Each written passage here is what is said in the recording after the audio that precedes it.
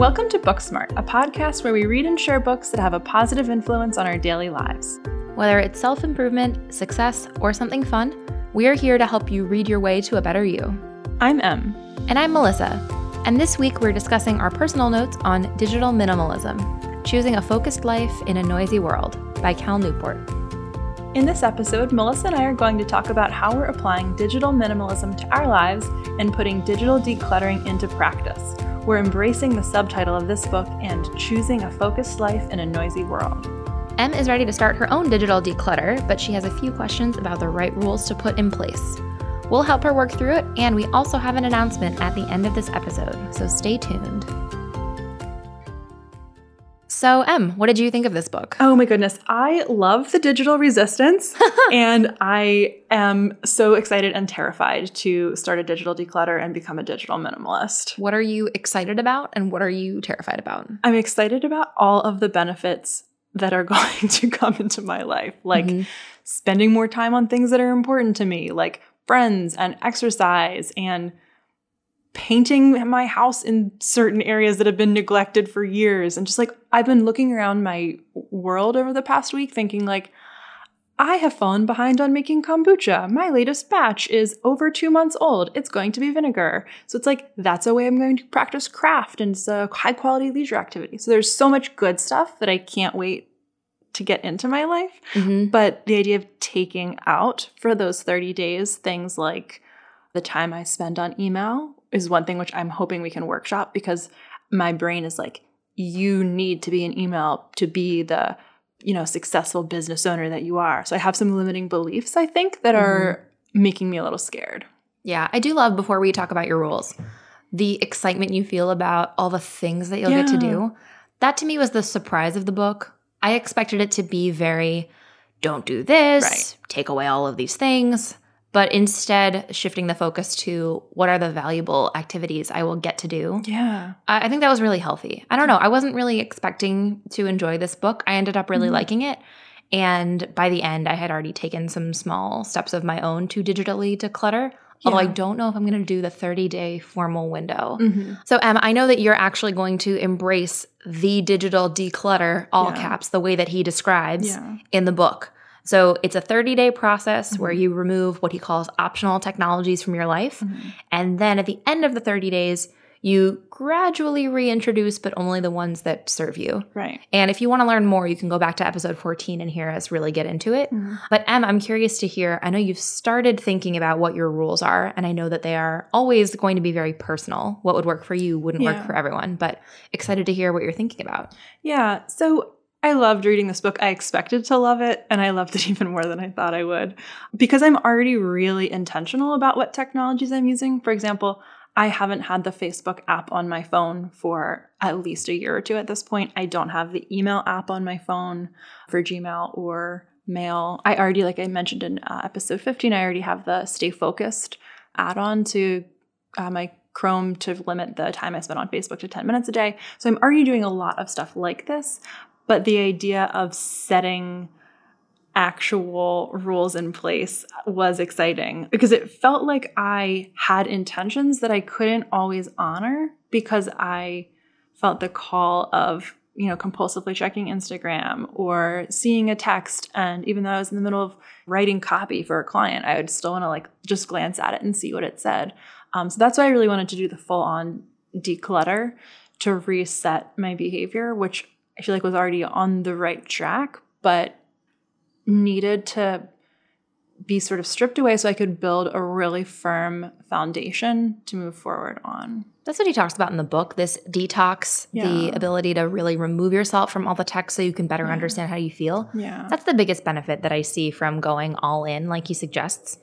I will say I noticed you've already been kind of intentional about this. I think there's a reason we read this book. Yeah. I have a feeling that there's a very self-selecting group of people reading the book and even maybe listening to our podcast, where I'm guessing some listeners are probably already, at least to some degree, intentional about their usage. Yeah. So I'm curious to hear what you want to do for the 30 days, because I know probably way more than average. You're already doing what Cal would describe as good digital habits. I hope so. Yeah.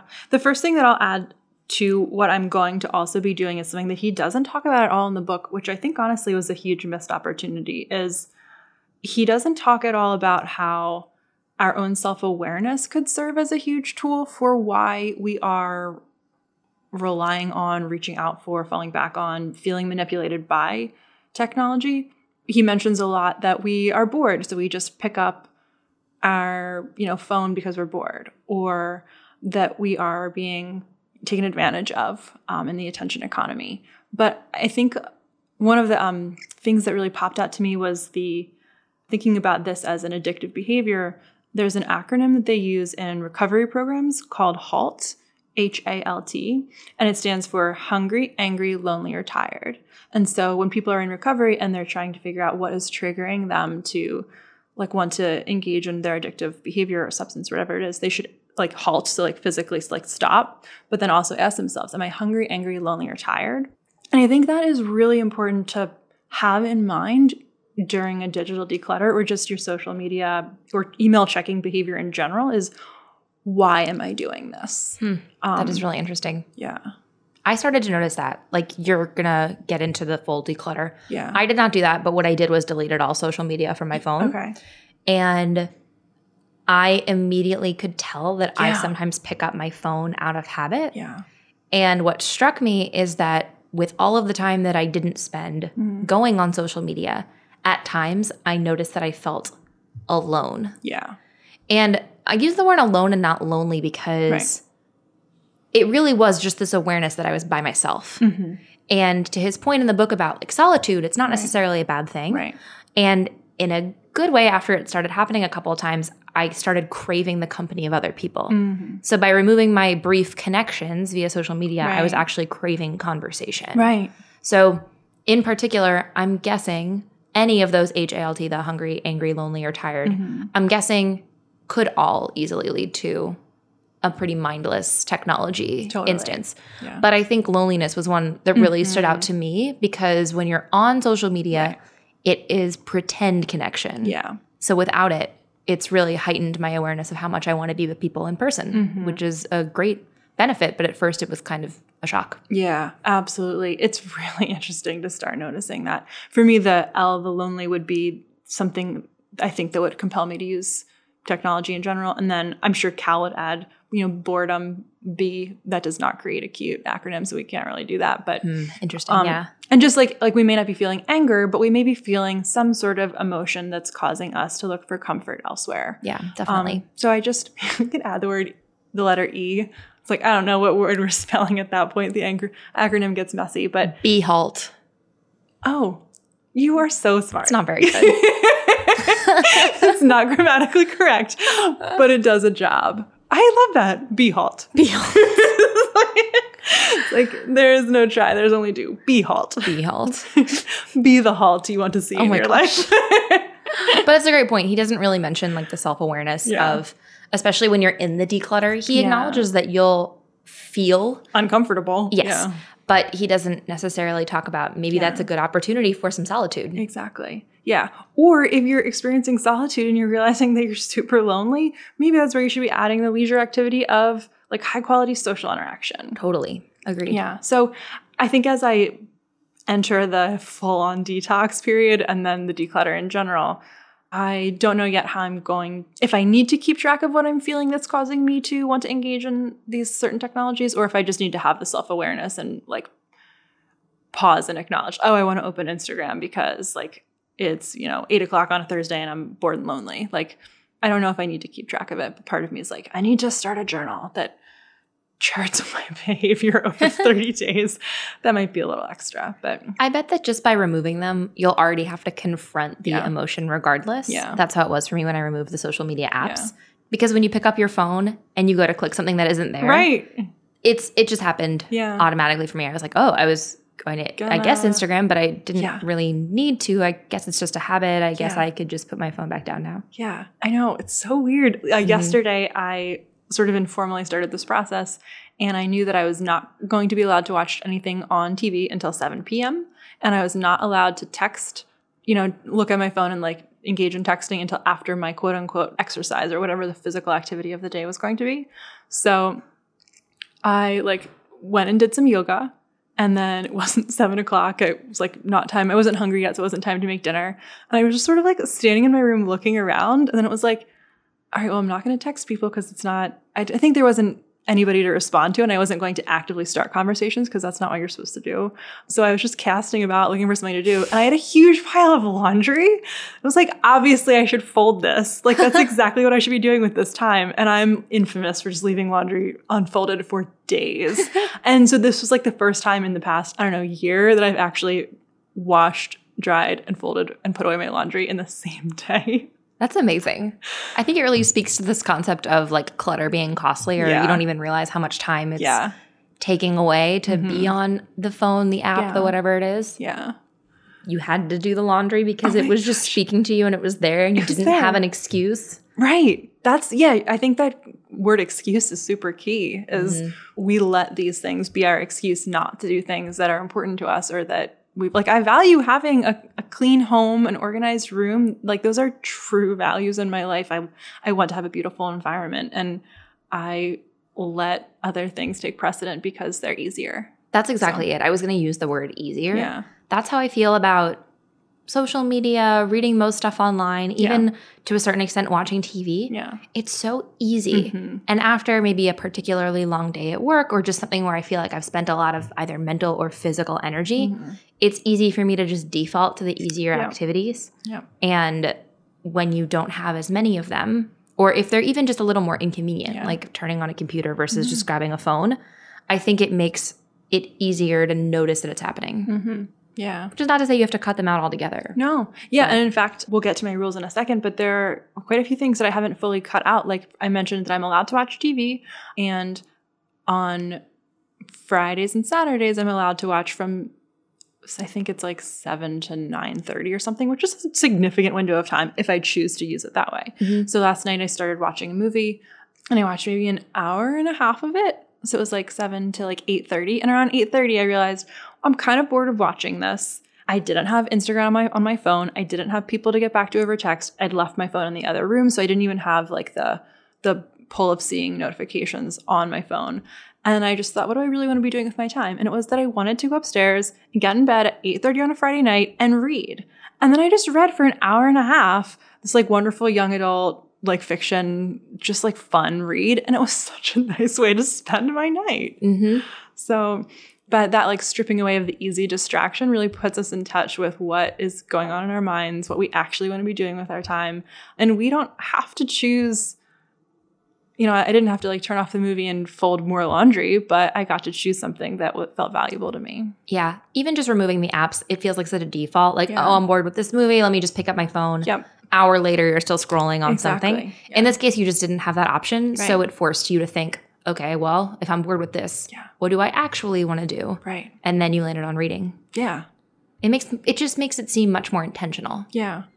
And it was really nice. So already I feel like a weight has been lifted, honestly. My life feels more open and peaceful and like calm and free. I've noticed that I feel myself wanting to text friends more.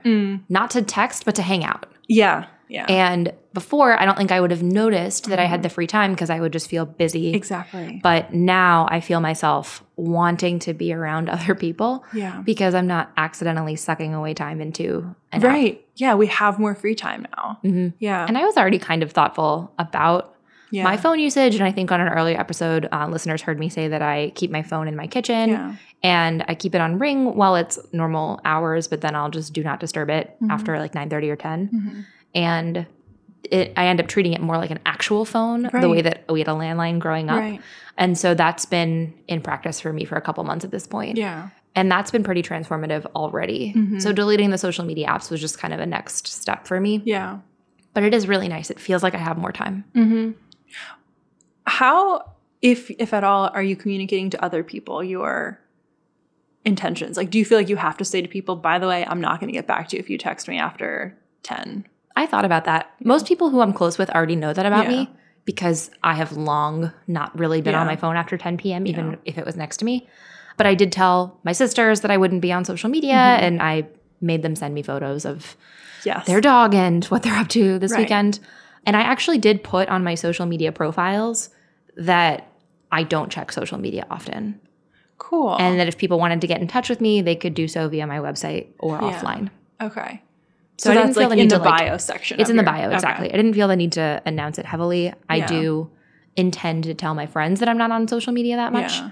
But I'm still going to check it once a week. And the interesting reality is that I thought, if I don't tell anyone, nobody's going to notice. Yeah, and if nobody notices, then does it really matter? That's something that Johnny Cuff talked about in Finish, right? When he was finishing writing the book, he just checked out of Twitter for a month and he said no one noticed. No one noticed. And that's the thing too is if you imagine, okay, if I go off social media, no one will notice, kind of begs the question, what value am I getting here? Why are you there in the first place, right? Yeah. And for me, I think a lot of the value, the perceived value, I should say, is connecting with people. Yeah. But I would rather spend my energy calling up friends who don't live here or seeing people in person for a coffee or a drink. Yeah. And the more time I spend on social media, the less time I'll remember to text them and to hang out for real. Yeah, exactly. Mm-hmm. That's going to be a key thing that's part of my weekly leisure plan is just making sure that I'm scheduling that time with friends, especially people that are on Instagram, for example, or friends that like you and I don't live locally. So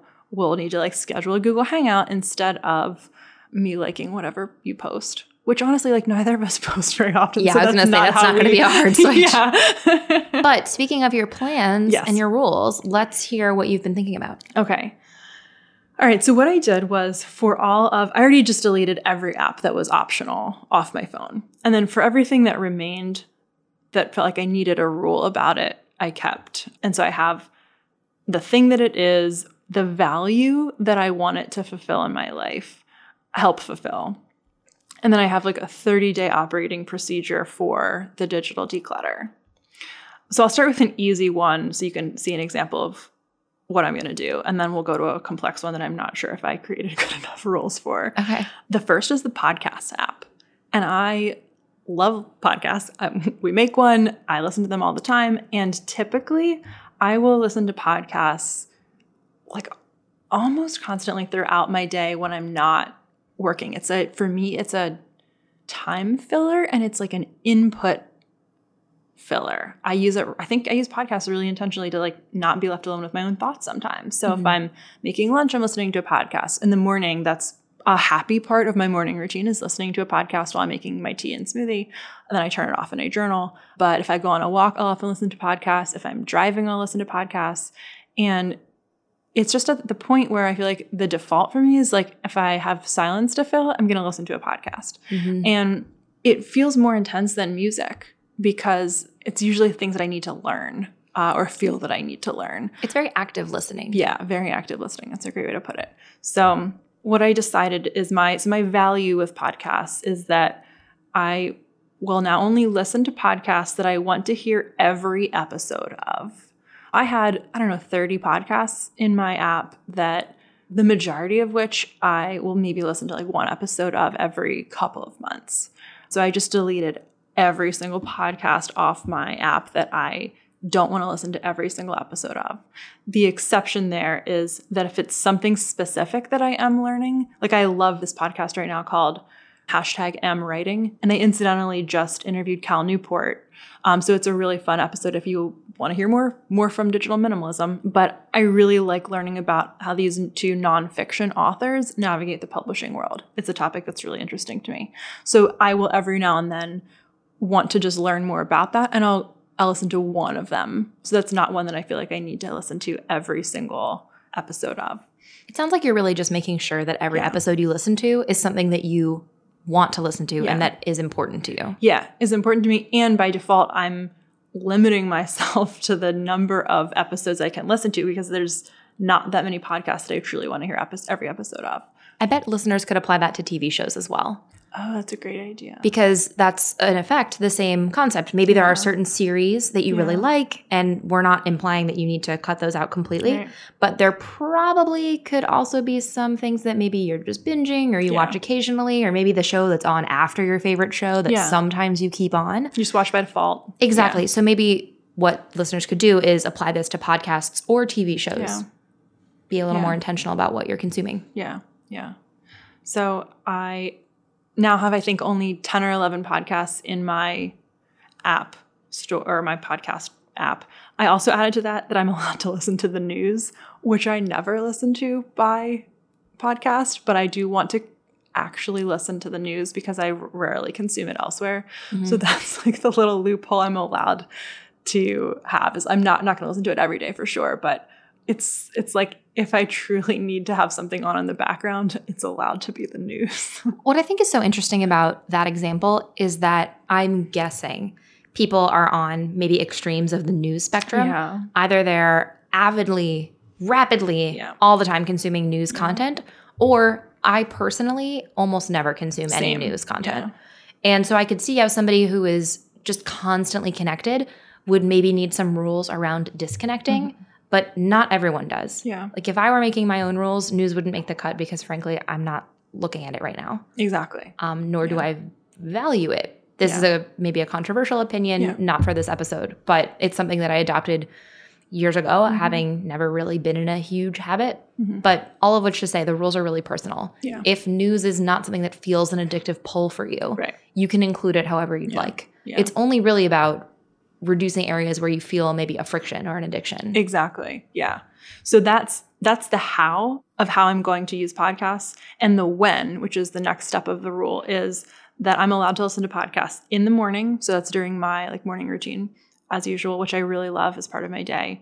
I am allowed to listen while I am making lunch and while driving or while cleaning.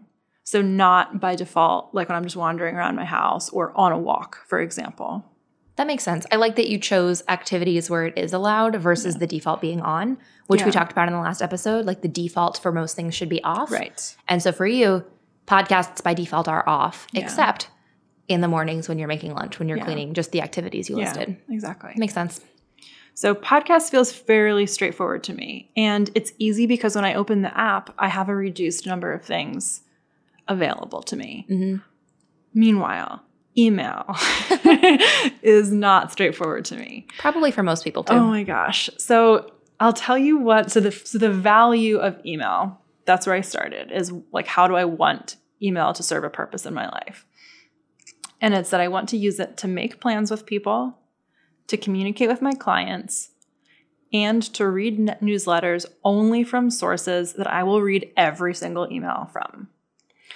So that felt like, all right, just as a value, I was like, I'm comfortable with this. But then when I got into like what my actual 30-day operating procedure would be, is just thinking like the when. So when am I going to check email? I feel like right now I just check it every time I'm switching up in between a project, which is, I don't know. It's not, I was going to say like it should only be like 4 or 5 times a day, but to me it just feels so much more frequently than that.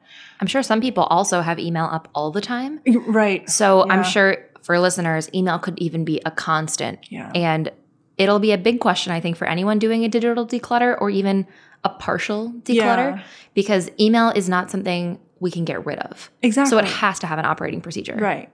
Exactly. I didn't even think about it. You're right. Plenty of people have it up all the time. They get notifications to their phone, or like I have all notifications turned off. And for the most part, I hide. There's another Chrome add-on. I think it's called Hide Inbox, but I just like click that button and it hides it from me. But I noticed that in the tab in the browser window, I can still see if I've gotten a new email. So it's like, oh my God, I know. Yeah. So I think the solution, frankly, is that I like close the tab. So if I'm, working on a client, they've sent me an email potentially. I read the email. I begin working on their project. I don't need to have Gmail open, so I should just close it completely. And so what I'm thinking is that I'm allowed to check it. I think for work email, I want to check it, like actually check it and respond to things twice a day, in the morning and at the end of the day. And then when I switch gears to work on a new client's project, I think that I should be allowed to check email to see if they've happened to have sent me an email that applies to what I'm working on. How is that different from what you're doing currently? I feel like so let's say I'm copywriting for client X. So I have Gmail open. I've got like the folder open for that client. I'm typing away in Word. And my eye just goes to look at the number at the top of the tab. So you keep it open, the Gmail tab? Yeah, I keep it open because I'm like, well, if I need to reference something that they've sent, which I like usually never do, like I should just close it. And then inevitably, when I get an email, I look at it. And then sometimes I look at it and I'm like, I don't need to open it, but sometimes I open it. And then it's like, I'm not responding right away. I've totally switched gears in my brain. I now know it's there. I started to use the snooze function. So I'll snooze the email in Gmail. It can send it, sort of bring it back up for me later. Like I set it to 4 p.m., the end of my workday. But I still feel like I'm compulsively checking it, even though I'm not. Is it because the tab is up? I think so. Yeah. It sounds to me like maybe the tab should be closed when you're not actively reading email. Yeah. I think it should be closed. And also I think I should check out Freedom. And then so that way, if the default is that my email is not accessible, I'd have to turn it on. And so I should turn it on, see if my client has emailed me, see that he or she has not, or read the email that he or she has sent that applies to what I'm working on currently, then turn it off again. You could also do something we talked about, I think, in episode 15, which is not keep it logged in.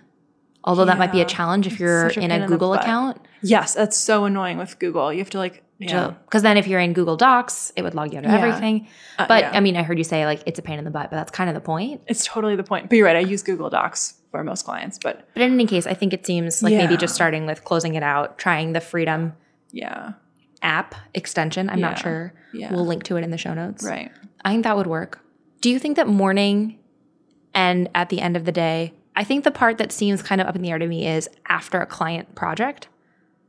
Like, what do you actually do when you wrap a client project? Do you email them back? So it's usually I check it before I get started on what I'm working on them for the day. So it's not really like the project entirely has concluded. It's that my work for that client on a particular day has wrapped up. I guess I'm wondering, do you need to do that after every project, or could you just check email in the morning and at the end of the day, or maybe add a third check? I probably could. I could probably just add a third check at lunch or at noon, at high noon. High noon. Or you could, like I do, like a 3 p.m. snack break. Like you could also do it after lunch just to see if there's anything you really need to do before your day wraps. Yeah. So it's like 9 before the day wraps. Before the day wraps. Because then it's addressing the what if something comes in the middle of the day concept. And that's, I think, why I've been checking it before I start working on a new project throughout the days. It's the what if. It's like, well, what if so-and-so has had this new idea or has this other issue? And not to go data analyst on you, but to me, I would ask, like, well, what's the root cause of the check? Yeah. And the check is because you want to see if new information has come in. And the reason you want to see if new information has come in is because you want to see if you need to do something else before the day is over. Right. So I think checking email with a few hours left in the day to make sure you can gather that information is what you're really looking for. Okay, so tell me what my solution is. So I think you can still check email in the morning. Yeah.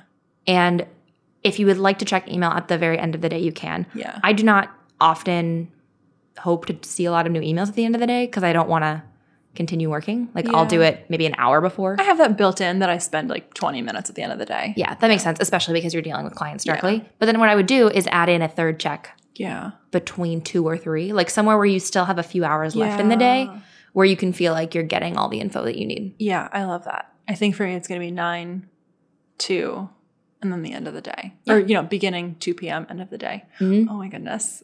That feels better. That feels, my rule, quote unquote, rule felt very nebulous and like it didn't feel solid. This feels solid. The problem too with nebulous rules is that they're easier to break. Totally. Because then it's like, oh, well, after a project, I just finished a project. I finished a short project. I could just do this in between. And I think that's what it is. It's like, sometimes I work for 15 minutes and I wrap up what I need to do for that client to keep it moving for the next day. Mm-hmm. And that is exactly what happens. Okay. You saved me. Thank you. Email is such a tricky thing. And I'm sure it is. A lot of listeners have email. Yeah. Lack of boundaries, maybe. Like we're all constantly attached. So whether it's setting times that you check email, maybe it's removing email from your phone if you can. Mm-hmm. Maybe for you it's not email. A lot of companies are using Slack these days or some other messenger. Something I'll do is if I need to go into deep work mode, I'll snooze Slack notifications for a couple of hours. If people really need me, they'll reach me. Yeah. I work in marketing. Like nothing is going to be a life-altering emergency. They'll find you, But if something is live and broken, people will approach me at my desk. Mm-hmm. So I feel like it's not as life and death as you think. Yeah. Everybody could go a couple hours without email, I hope. Yeah. I do know that some jobs are very strenuous and very, very dependent on email. But if that is something that brings you anxiety and is a reality of your job, maybe there's a bigger issue at play. Yeah, right.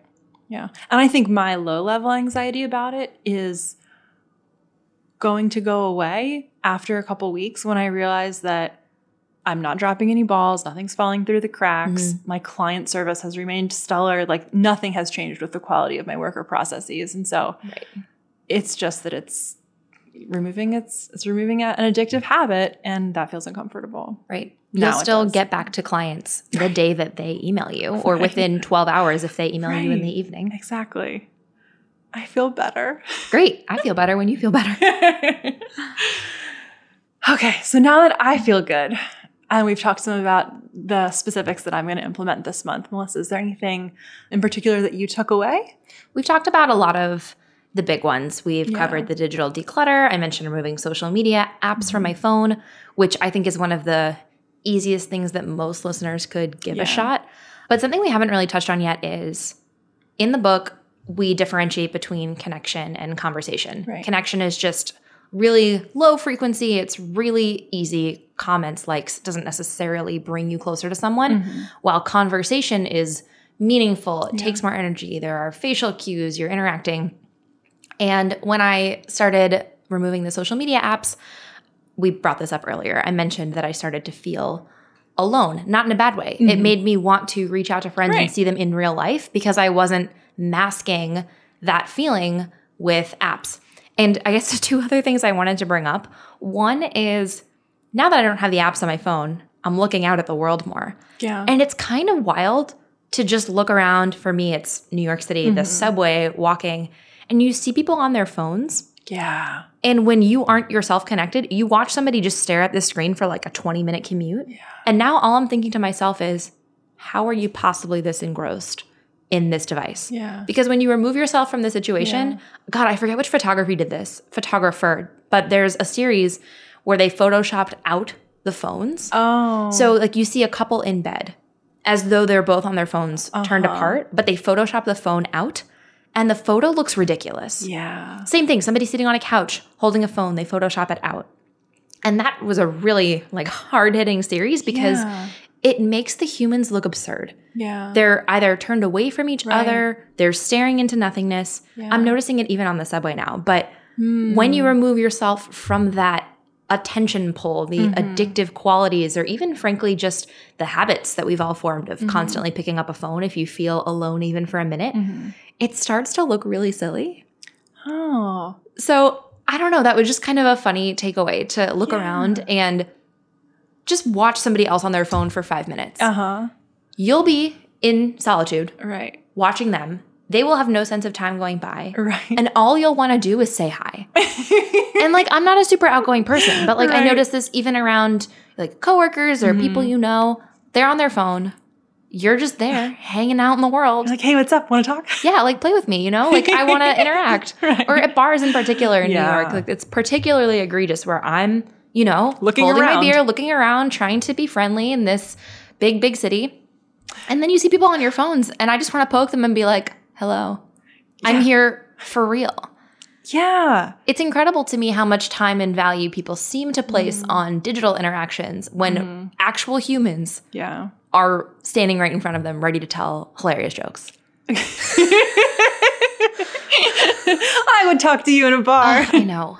But it's, I mean, and some people do. To me, this is not a sweeping, everyone does this statement, but a lot of people are very tied to phones. And New York in particular, it's a city in transit. And so I know I'm catching people in commutes. But man, phones are everywhere and it looks really silly when you take a step back. Yeah. It's interesting thinking about them in social context too. We definitely use phones as a social shield so that we don't have to deal with the potential awkwardness of meeting somebody new, trying to have a conversation, potentially being rejected. It's social stuff is weird. Totally. It's definitely a shield. Great word. Because it doesn't, you know, force you to say hello and get out of your comfort zone a little bit. But it also makes you very unapproachable. So the way that you are shielding yourself from other people, you are also shielding you from them. I don't know if that makes sense, but it goes both ways. Yeah. If you have a phone app or headphones in, I'm not going to talk to you. It's the universal New York symbol for please go away. Yeah. So it's kind of a shame because we're around each other all the time. And I'm not implying that on my morning commute, I want to make conversation. Right. But there are times when you're like sitting in a coffee shop or like something funny happens nearby and you just want to remark about it with other people. but you're the only one who even noticed. Yeah. Wow. Yeah. Like this adorable dog came into my coffee shop the other day gosh. and I'm like looking around waiting to freak out about it. And I'm like the only one who noticed. Yeah. And then you feel like the weirdo. And it's like, hello, what's weird is that there's an adorable dog and there's not like I know. a I wanted celebration to go up and about make it. friends, Yeah. but nobody else. It was just like a normal day. They're all on their computers or in their headphones. And I'm like, this is unreal. Yeah. This dog is the cutest thing I've ever seen. Oh my gosh. Yeah. The other thing that struck me about this book that we haven't talked about before we wrap is I've been thinking about this concept a lot, even with our podcast and social media. But people may have heard me in episode 15 say that followers and likes gave us a new metric to measure our value. Mm-hmm. And something I've been thinking on for a long time is it something I value to have a following? Right. If I imagine my life offline, I do not need 10,000 people to follow me around because there's no way I could actually interact meaningfully with 10,000 people. Right. But today, more than ever in 2019, we can measure somebody's value based on how many followers they have. Mm-hmm. So much so that advertisers are paying people with larger followings to get in front of their audience. Right. But the more I started to think about it, the more I realized that growing a, quote, following isn't something that I value. I value deeper, real connections with people offline. And that really shaped how I decided to delete social media from my phone and even why I don't post that frequently because I want to spend my time cultivating conversations and relationships. Yeah. And although I love seeing photos on Instagram from people who I actually know and care about, that's really the only tiny value I'm getting out of the platform. Yeah. And anytime that I'm spending, quote, building a following, which is not something I personally do, but many people could do that. I don't know, just for me, it doesn't make sense. It doesn't align with me feeling like I'm getting the most out of a meaningful life. Exactly, right. And that's what digital minimalism is using the tools to support what your values are. And if your values are high quality interactions with the people around you that are making your life meaningful, like that's absolutely where you should be spending your time and effort and energy. Yeah. And I'm a marketer and I absolutely understand that a lot of people right now in a great way are earning money online and it is beneficial for their wealth, for their business to create an online following, to pitch them products. Yeah. So that could be part of like a meaningful, valuable life for them. That could be a value for them, but not in your case. Absolutely. Yeah. And as I said, I work in marketing. Teachable, where I work, I see the value in helping bring people into their world and to grow that audience. But I don't necessarily value growing a Melissa Guller audience. Yeah. That doesn't serve me necessarily. Right. So anyway, a lot of this book just made me wonder, who really needs followers? Like, is it just a status symbol that some people want to have followers because they believe that it elevates their self-esteem, their worth, their status, whatever it might be? For me, my number of followers doesn't, I hope, reflect on who I am as a person. And I have decided to not care. Awesome. Congratulations. Thank you. Yeah. I think I'm excited about removing connections because seeing that number decrease will, I think, solidify that these are people who are important to me and they're people I actually want to, receive some sort of update from. So that feels like it really reinforces that point too. Definitely. I think that brings us into one final topic / announcement for us. We have been talking behind the scenes for a little bit about what purpose creating this podcast does for us. And this is our 16th episode. And I would say that there are a lot of things that we really value out of it. And digital minimalism was just one other chance to figure out, why are we doing a podcast? And in the spirit of the philosophy, is this the best way we could achieve those outcomes? So something that we have both realized is that we really value reading books like these and getting to have conversation. So when we get together, obviously, we hope that you listeners enjoy our conversations. We do script some of the intros and outros, but a lot of it really is off the cuff, and it's just us bringing to the table what we experience from the book. Right.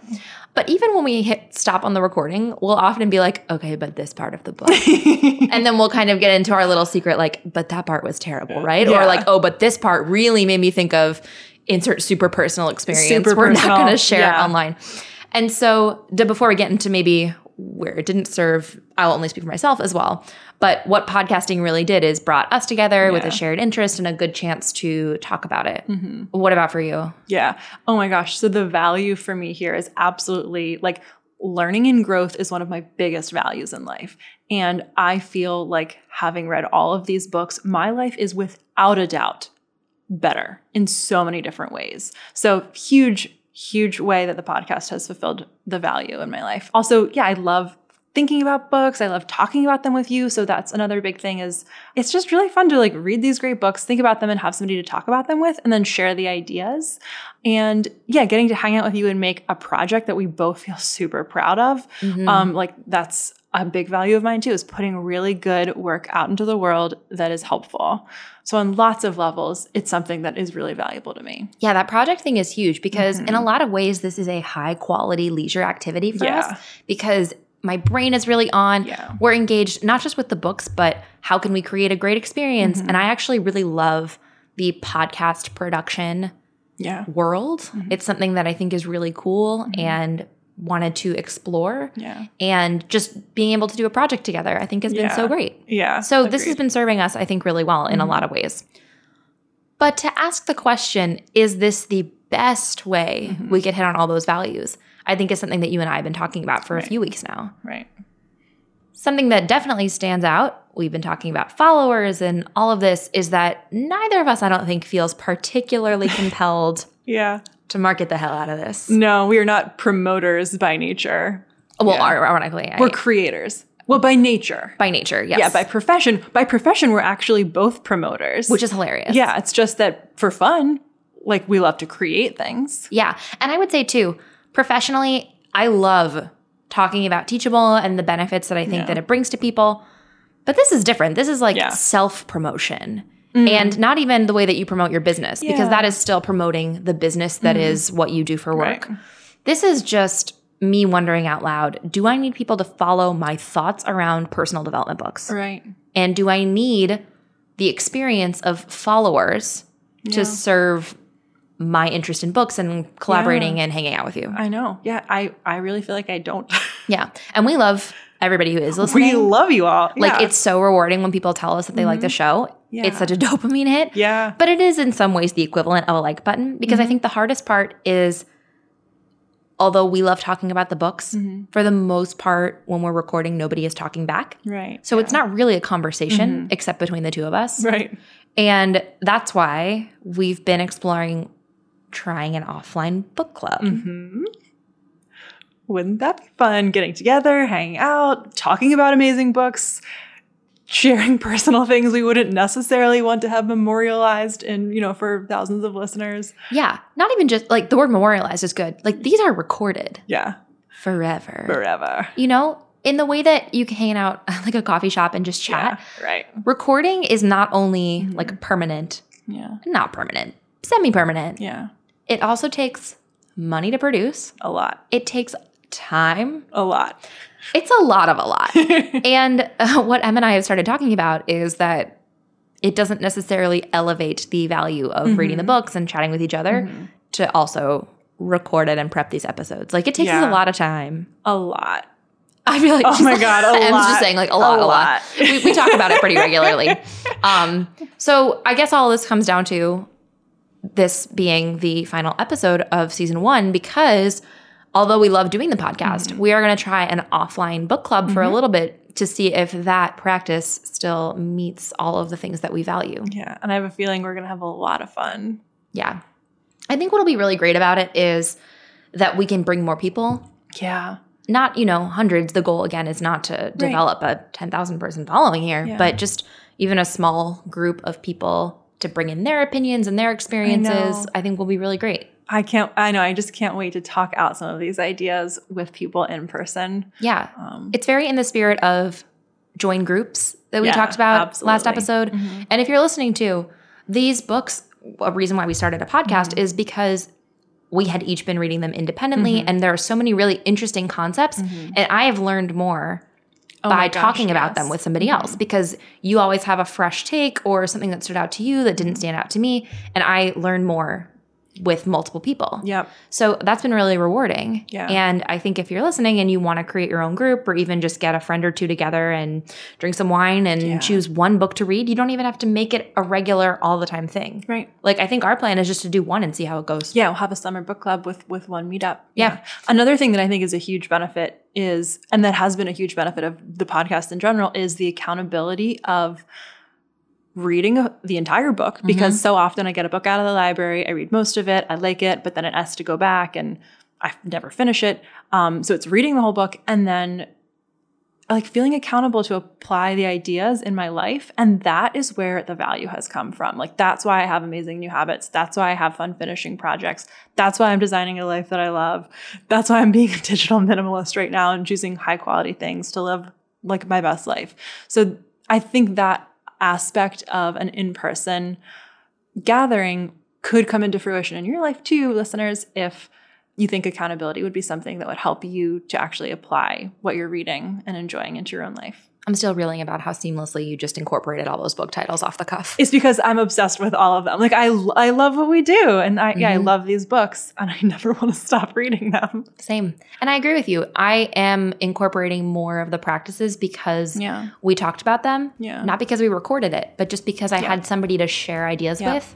And I'm excited to keep doing that together. Me too. Thanks for joining us this week. To view the complete show notes and learn more about digital minimalism, visit booksmartpodcast.com/16. Once you've read the book, we'd love to hear about it. Share your experience from digital minimalism or any of our previous books by emailing us at hello@booksmartpodcast.com. You can also leave us a voicemail at 929-515-BOOK. That's 929-515-BOOK or 2665. As we wrap season 1, we'd love to know if you're enjoying our show. Let us know what you'd like to see more of in the future. Plus, if you're in the New York area and are interested in joining our in-person book club, or even starting a local version in your hometown, email us at hello@booksmartpodcast.com. We don't have all the details yet, but we're excited to prototype as we go. Thanks again for joining us on this week's episode of Booksmart. Until next season, happy reading!